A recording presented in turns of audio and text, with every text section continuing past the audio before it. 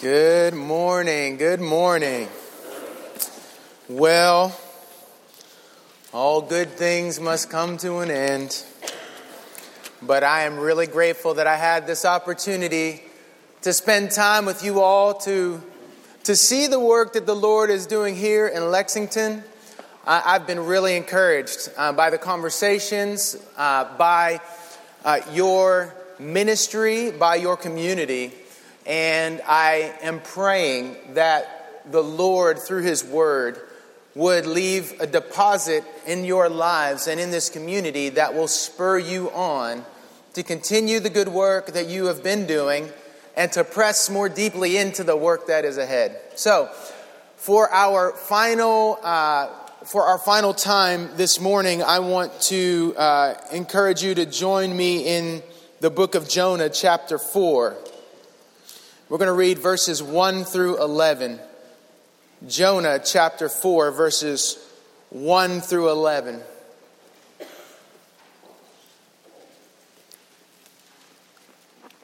This is God's word. But it displeased Jonah exceedingly, and he was angry. And he prayed to the Lord and said, "O Lord, is not this what I said when I was yet in my country? That is why I made haste to flee to Tarshish. For I knew that you are a gracious God and merciful, slow to anger and abounding in steadfast love and relenting from disaster. Therefore now, O Lord, please take my life from me. For it is better for me to die than to live." And the Lord said, "Do you do well to be angry?" Jonah went out of the city and sat to the east of the city and made a booth for himself there. He sat under it in the shade till he should see what would become of the city. Now the Lord God appointed a plant and made it come up over Jonah, that it might be a shade over his head, to save him from his discomfort. So Jonah was exceedingly glad because of the plant. But when dawn came up the next day, God appointed a worm that attacked the plant so that it withered. When the sun rose, God appointed a scorching east wind, and the sun beat down on the head of Jonah so that he was faint. And he asked that he might die and said, "It is better for me to die than to live." But God said to Jonah, "Do you do well to be angry for the plant?" And he said, "Yes, I do well to be angry enough to die." And the Lord said, "You pity the plant for which you did not labor, nor did you make it grow, which came into being in a night and perished in a night. And should not I pity Nineveh, that great city in which there are more than 120,000 persons who do not know their right hand from their left, and also much cattle?" This is the word of the Lord. If you would, please join me in prayer. Lord, we pray that as we sit under your word now, as we open our ears to listen to what you have to say, that we would expect to be different people on the other side of receiving your truth. We pray that you would advance your kingdom in Lexington, and that it would begin with the advance of your kingdom in our own hearts. We pray that you would set up shop on the throne of our hearts, and that you would rule our emotions, that you would rule our minds, that you would rule our thinking and our planning and our plotting for our lives, that you would rule over our expectations for our lives, that you would rule over our own dreams for our lives. We pray that you would establish your kingdom within us, and that we would take that rule and reign and extend it in this place. Lord, we pray that you would bless this time in these ways. In Jesus' name we pray. Amen. When we left the sailors yesterday, they were peering over the side of the ship. They had just thrown the prophet Jonah overboard at his request, and now everything was peaceful for them. And they were awestruck at the power that Jonah's God demonstrated in stilling the storm. Everything was peace for the sailors now. But for Jonah, disaster and calamity were falling upon him. And in chapter 2, what we have are the lonely cries of a dying man as he sinks to the bottom of the sea. In chapter 2, we get this sort of collection of psalms that Jonah latches onto, and he is sort of patching them together to create his own psalm. His psalm of lament as his life is withering from him. And chapter 2 is written for us to give us a picture of Jonah that is a picture of his life ebbing away. It's as if Jonah is on death's door. He is at the very gate of death. His life is almost at an end. And it's all his fault. It's all his fault.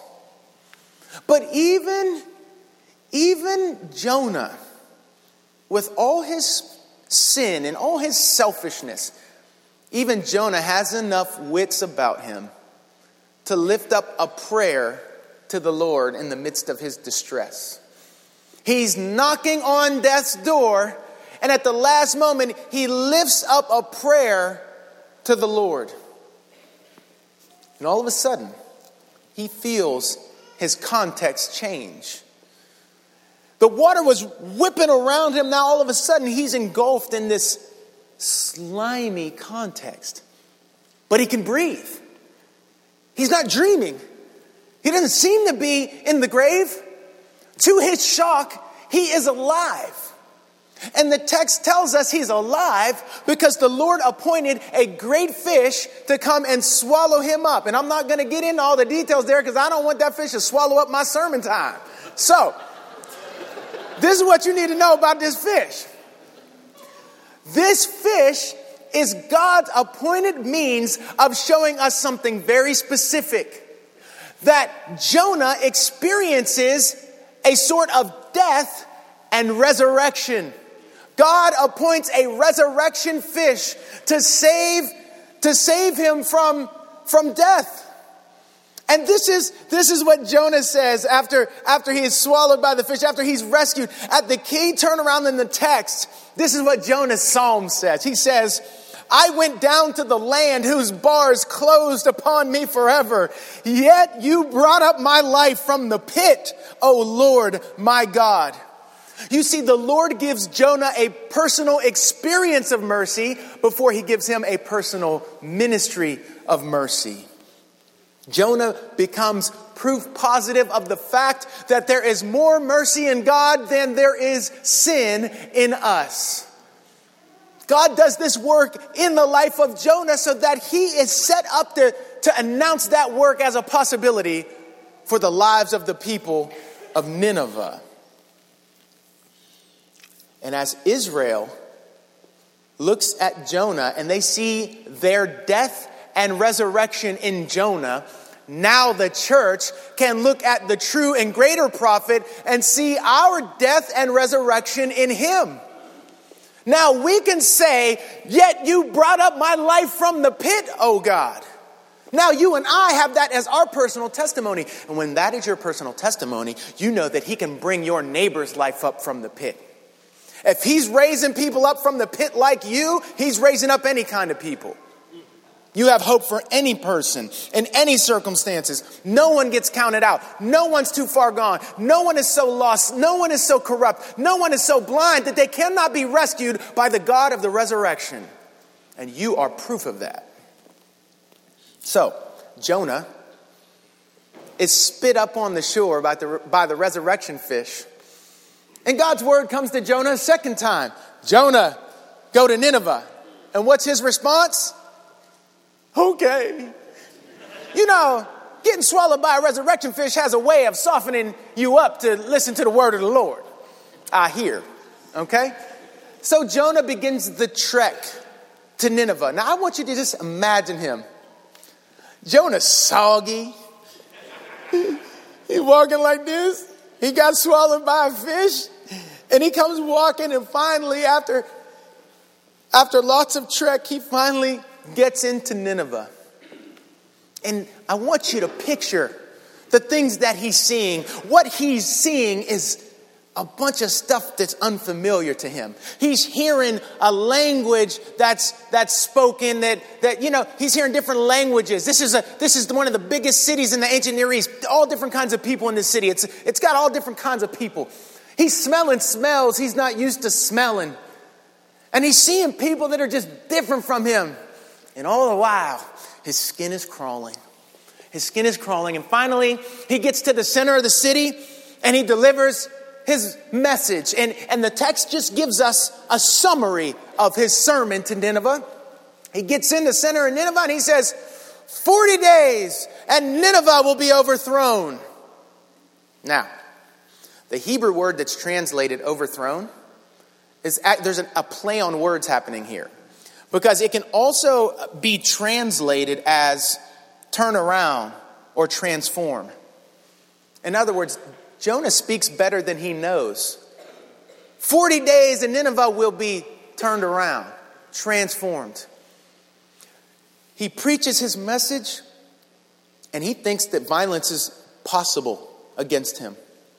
But to his surprise and dismay, the people of Nineveh, they flock and they say, tell us more.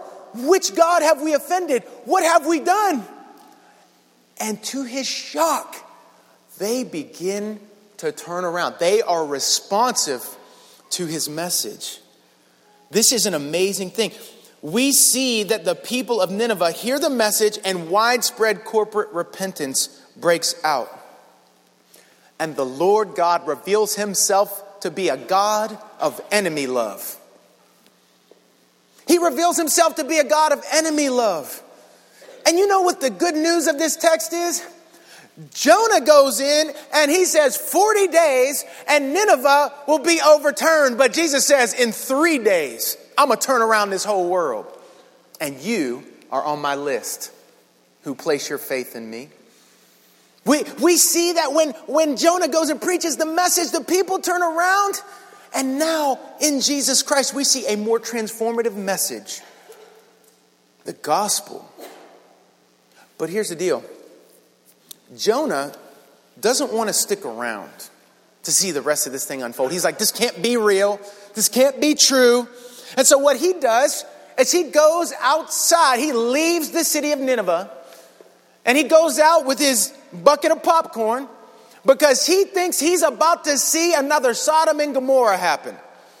He thinks he's going to see fireworks, that the Lord is going to rain down burning sulfur and fire on these people because this isn't going to be real. This can't be real. I'm waiting to see God judge these people that I despise so much. And so he goes out, day one, eating his popcorn. No fire and brimstone. All right. Just wait, shake it out. Just give it some time. The Lord's going to get him. Day two. He's looking on the horizon. He doesn't see any smoke. No fire, no flames. Day three. He's waiting. When is God going to light them up? And that day doesn't come for Jonah. And as we sit with this text this morning, our final passage, the final chapter of this story of Jonah, it's given to us to enlarge our hearts so that we will engage God's mission. And those are the 2 points through which we're going to approach this text. We're going to look at enlarging our hearts and engaging God's mission. Look at the first point, enlarging our hearts. As chapter 3 closes and chapter 4 begins, we move from one surprising response to the next. Surprisingly, Nineveh responds to the message of Jonah with repentance. And surprisingly, Jonah responds to the repentance of Nineveh with resentment. That's surprising. The preacher is upset that the people actually listened to what he said. That's a new one. He preaches and he's mad that they're repenting. Nineveh is experiencing renewal. If you read through chapter 3, it is from the top down. From the king who sits on the throne all the way down to the poor. There is a renewal that happens in their society. They start overturning unjust systems. They start to make changes so that the poor and the vulnerable are not taken advantage of, so that the powerful no longer abuse those who don't have power. There's all kind of change that's happening in Nineveh. The arrogant, violent city is now wearing sackcloth and ashes, mourning their sin and its consequences, and the preacher is angry. The preacher's angry. And why was he angry? Look at verse 1. But it displeased Jonah exceedingly, and he was angry. Why was he angry? Verse 2. And he prayed to the Lord and said, O Lord, is not this what I said when I was yet in my country? This is why I made haste to flee to Tarshish, for I knew that you are a gracious God and merciful and slow to anger and abounding in steadfast love and relenting from disaster.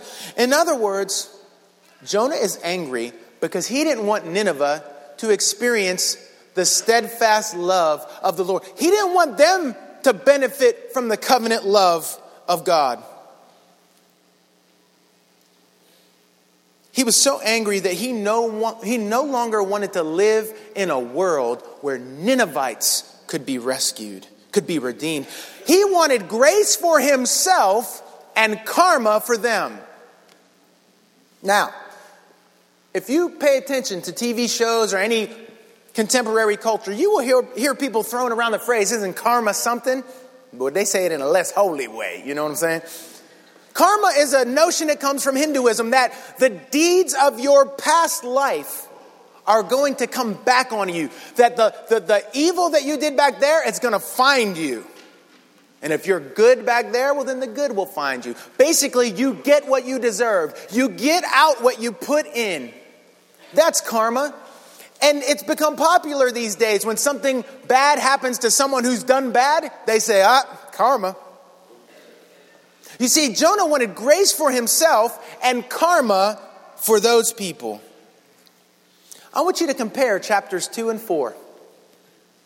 When Jonah's in distress, when Jonah's sinking, when Jonah is knocking on death's door, the soundtrack playing in his head is Amazing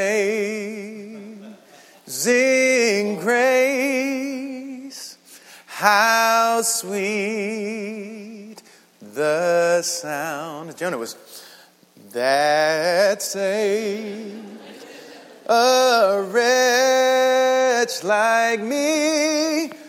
But when Nineveh was sinking, when Nineveh was in distress, when Nineveh was knocking on death's door, the soundtrack playing in his head was, hit the road, Jack, and don't you come back no more, no more, no more, no more. Hit the road, Jack.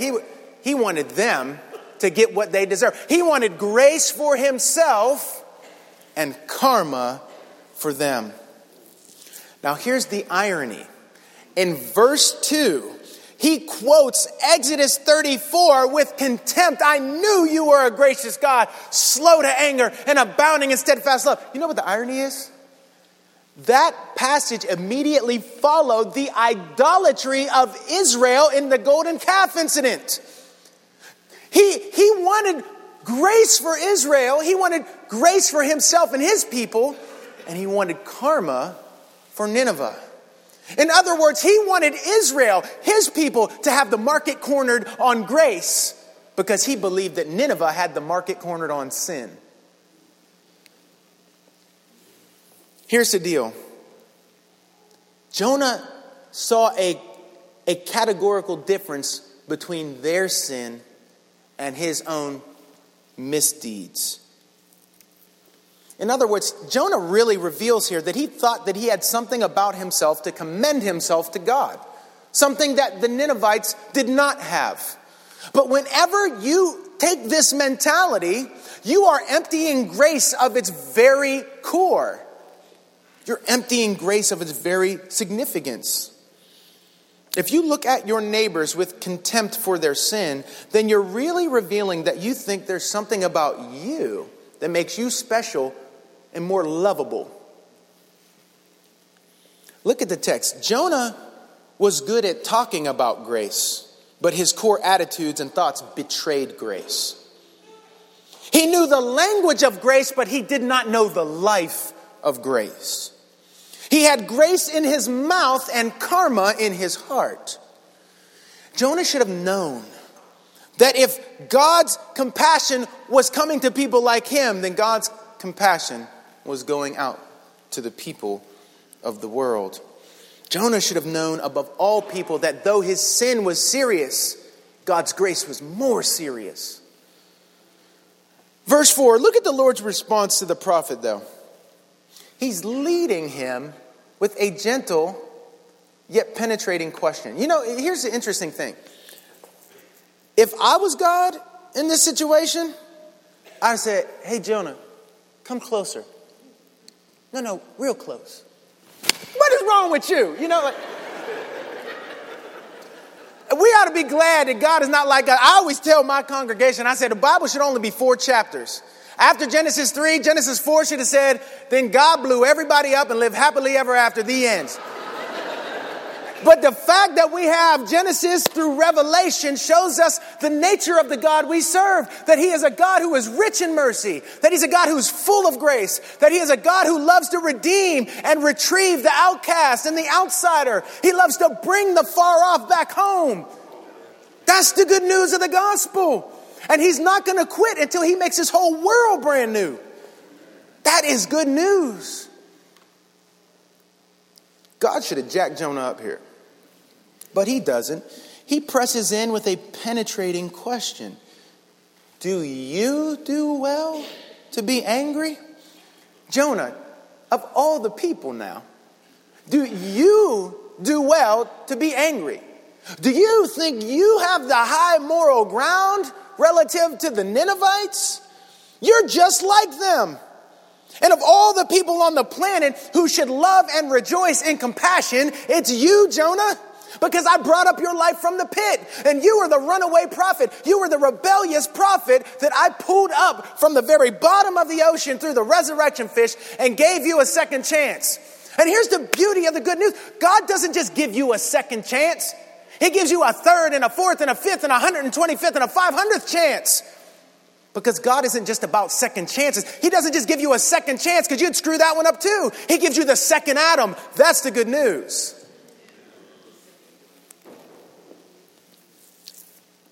There should be no more mercy-loving person on the face of the earth than you, Jonah. There should be no one more captivated by compassion than you, Jonah. But why is this included in the narrative? The narrator wants to expose our hearts so that he can enlarge our hearts. Because we too have the Jonah syndrome. Grace for me, karma for you. We contrive 1,000 reasons why God should show no grace to those people, whether that's your neighbors or your co-workers or whatever group of people out there that you're not particularly keen on. And yet he should show grace to us. Here are some of the ways that it sounds, okay? Listen closely to this. Have you ever heard this sentiment in your own heart or in maybe a conversation with a friend? They need to learn a lesson, and I don't want to encourage irresponsible behavior. They need to learn that actions have consequences. We try to dress it up, but at the end of the day, the logic is grace for me, karma for you. And here's the deal. It shows up in the most ordinary of circumstances, this way of thinking, this logic. Think about it. My lateness versus your lateness. If I'm late to the meeting, things happened at the house, the kids, and grace for me. But let someone else be late on you for a meeting. You're sitting there. They don't value my time. They don't love the Lord. They can't even show up on time. Being responsible. It's integrity. That's what it is. They lack integrity. Grace for me, karma for you. Let's think about when I need to pull into the lane. Thanks. Let someone else pull into the lane on you. Oh, God, what is wrong with you? How could you? These fools out here driving. See, it's people like this. That's why the world is broken. That's it. It's sin. It's sin. That's what people do. It's grace for me and karma for you. It shows up in all these different kinds of ways. My excuses versus your excuses. When I don't speak up about matters close to your heart, there's a perfectly reasonable explanation. But when you don't speak up about matters that are close to my heart, I call down fire on you. Grace for me, karma for you. We tend to judge ourselves and our kind on our good intentions. But we judge those people on their bad behaviors. We assume the best about ourselves and our people, while we assume the worst about those people. We apply 101 level scrutiny to our own lives and 401 level scrutiny to those people. We are most deceived when we refuse to see any possibility for our neighbors and any culpability in ourselves. We're good at talking about grace, but often our core attitudes and thoughts betray grace. We know the language of grace, but so often we reveal we don't know the life of grace. We often have grace in our mouths, but karma in our hearts. And we should be keenly aware of the fact that if there is grace for great sinners like us, and there is grace for great sinners like our neighbors. When we look at the cross, we ought to know that even though their sin is serious, God's compassion is even more serious. Of all the people on the planet who ought to have compassion, it's Christians. Because our story as individuals and our story as a community is when we were sinking down, He brought up our lives from the pit. There should be no people more captivated by grace. But we also have to take into account Jonah's ethnocentrism here. He was a nationalist who was only out for the benefit of his group. And this resulted in a spirit of antagonism toward the people outside of his group. And he wants God to share his attitude. Do you see that? But Jonah's ethnocentrism, his nationalism, puts him at odds with God. His nationalism conditioned his faith to the degree that it was not recognizable to the Lord. You see, we all want a Mr. Potato Head kind of God, where we can plug in the fixtures as we want. This came to me one day. I was messing around with my youngest son, Lorenzo. And I said, he was putting the parts of work all over the place. He had the arm right where the nose is supposed to be. And I said, why are you doing that? He's like, because I want to. And I was like, see, you just helped Daddy with a little sermon illustration here. Because we like this bland general idea of God, and then we outfit him with the features that we want him to have. We make God into our own likeness. God designed us in his own likeness, and we turn around and do him the favor of making him in our likeness. It's something broken about the way we think. But God isn't going to get down with Jonah's nationalism. Jonah thought his nation was the best in the world. If you will, Jonah was probably singing, I'm proud to be an Israelite. I'm sorry, I couldn't resist. You see, he thought his nation was the best in the world. He made his culture the standard for all other cultures. Does this sound familiar? But look at how the text exposes his nationalism and his ethnocentrism.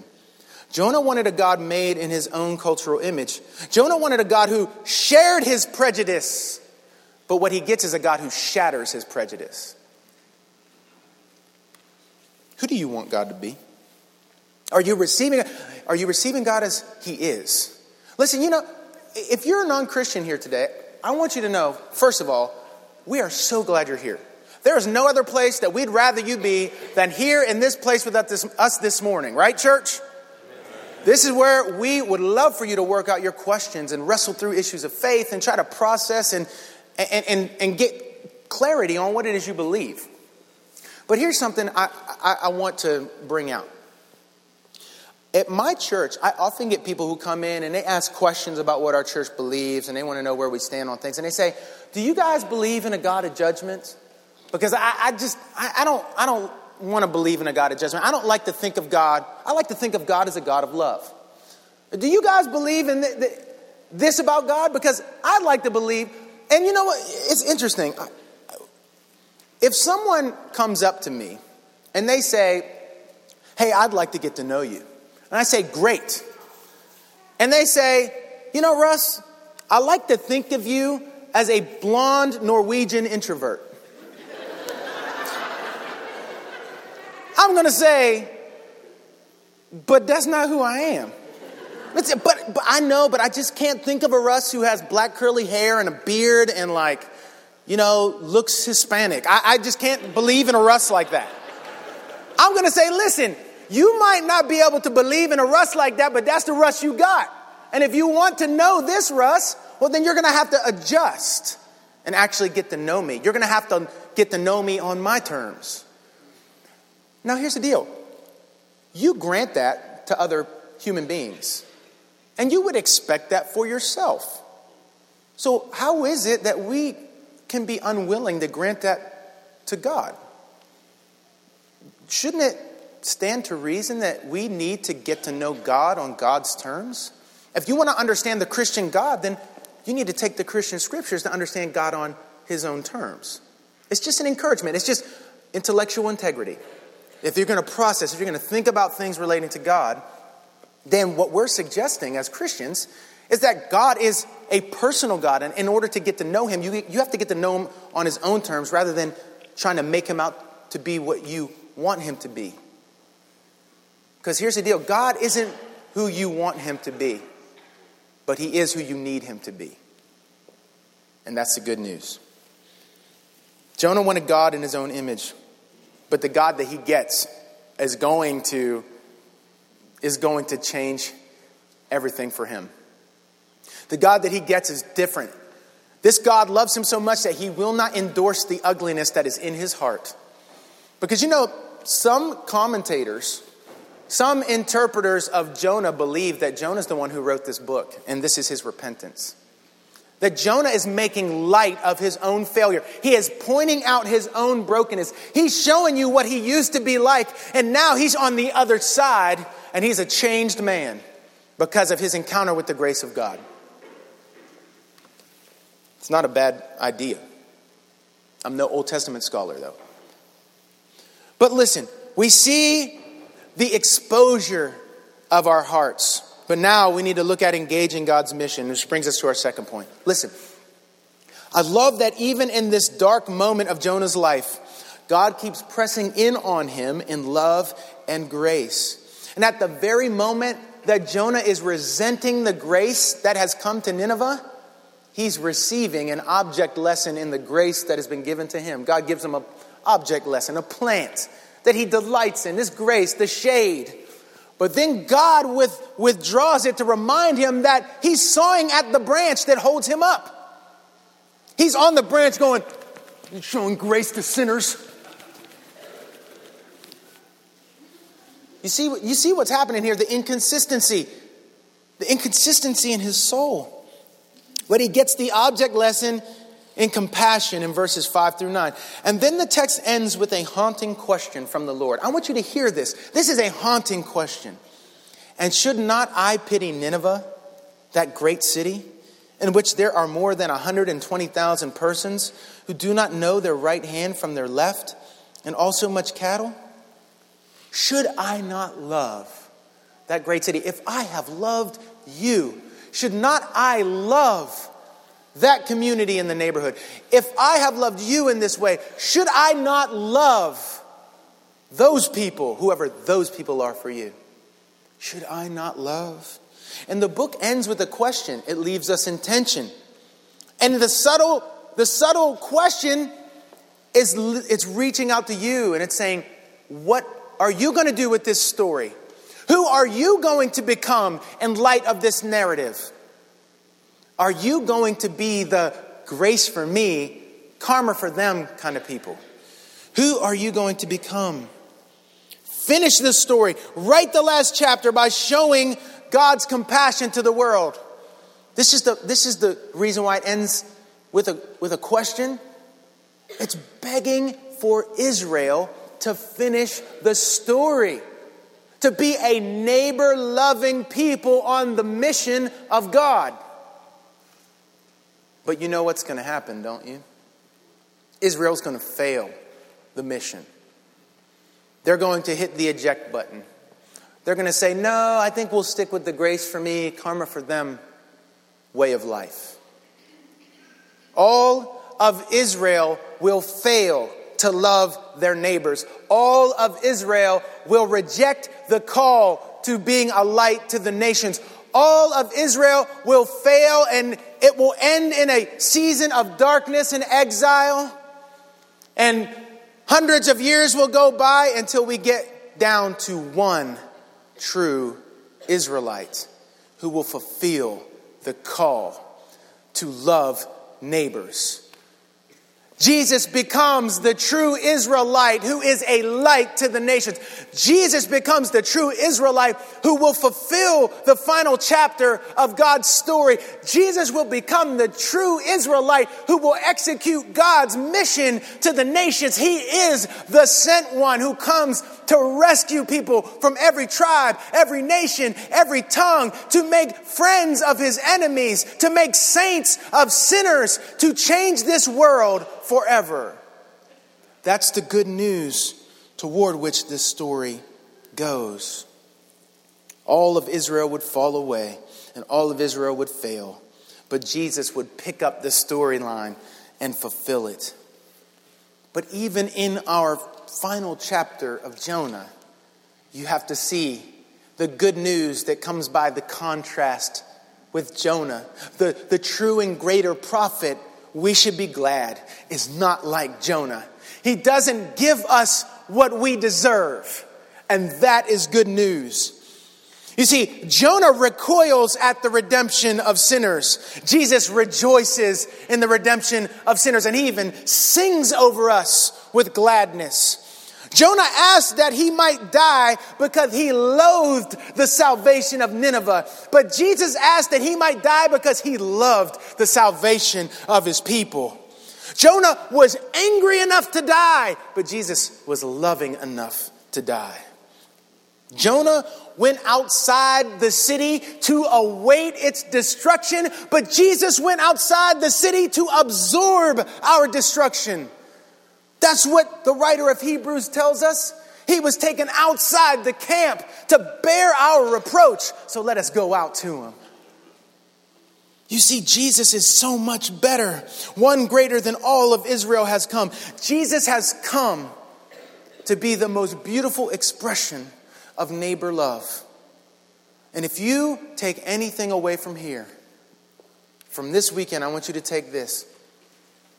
That if you identify as a neighbor who has been loved by Jesus, then it is your call, it is your responsibility, it is your privilege and your joy to follow him in loving your neighbors, to make sure you're not stepping over anyone in your way, to make sure that your heart is ever growing because of the love that has been lavished on you. If Jesus has loved you in this way, there's nothing he cannot call you to do. And here's the thing, Jesus is not calling you to do anything that he has not done himself already. And the beauty of this, like Augustine said, grant what you command, O Lord, and command what you will. He does not call you to do something he's not prepared to empower you to do.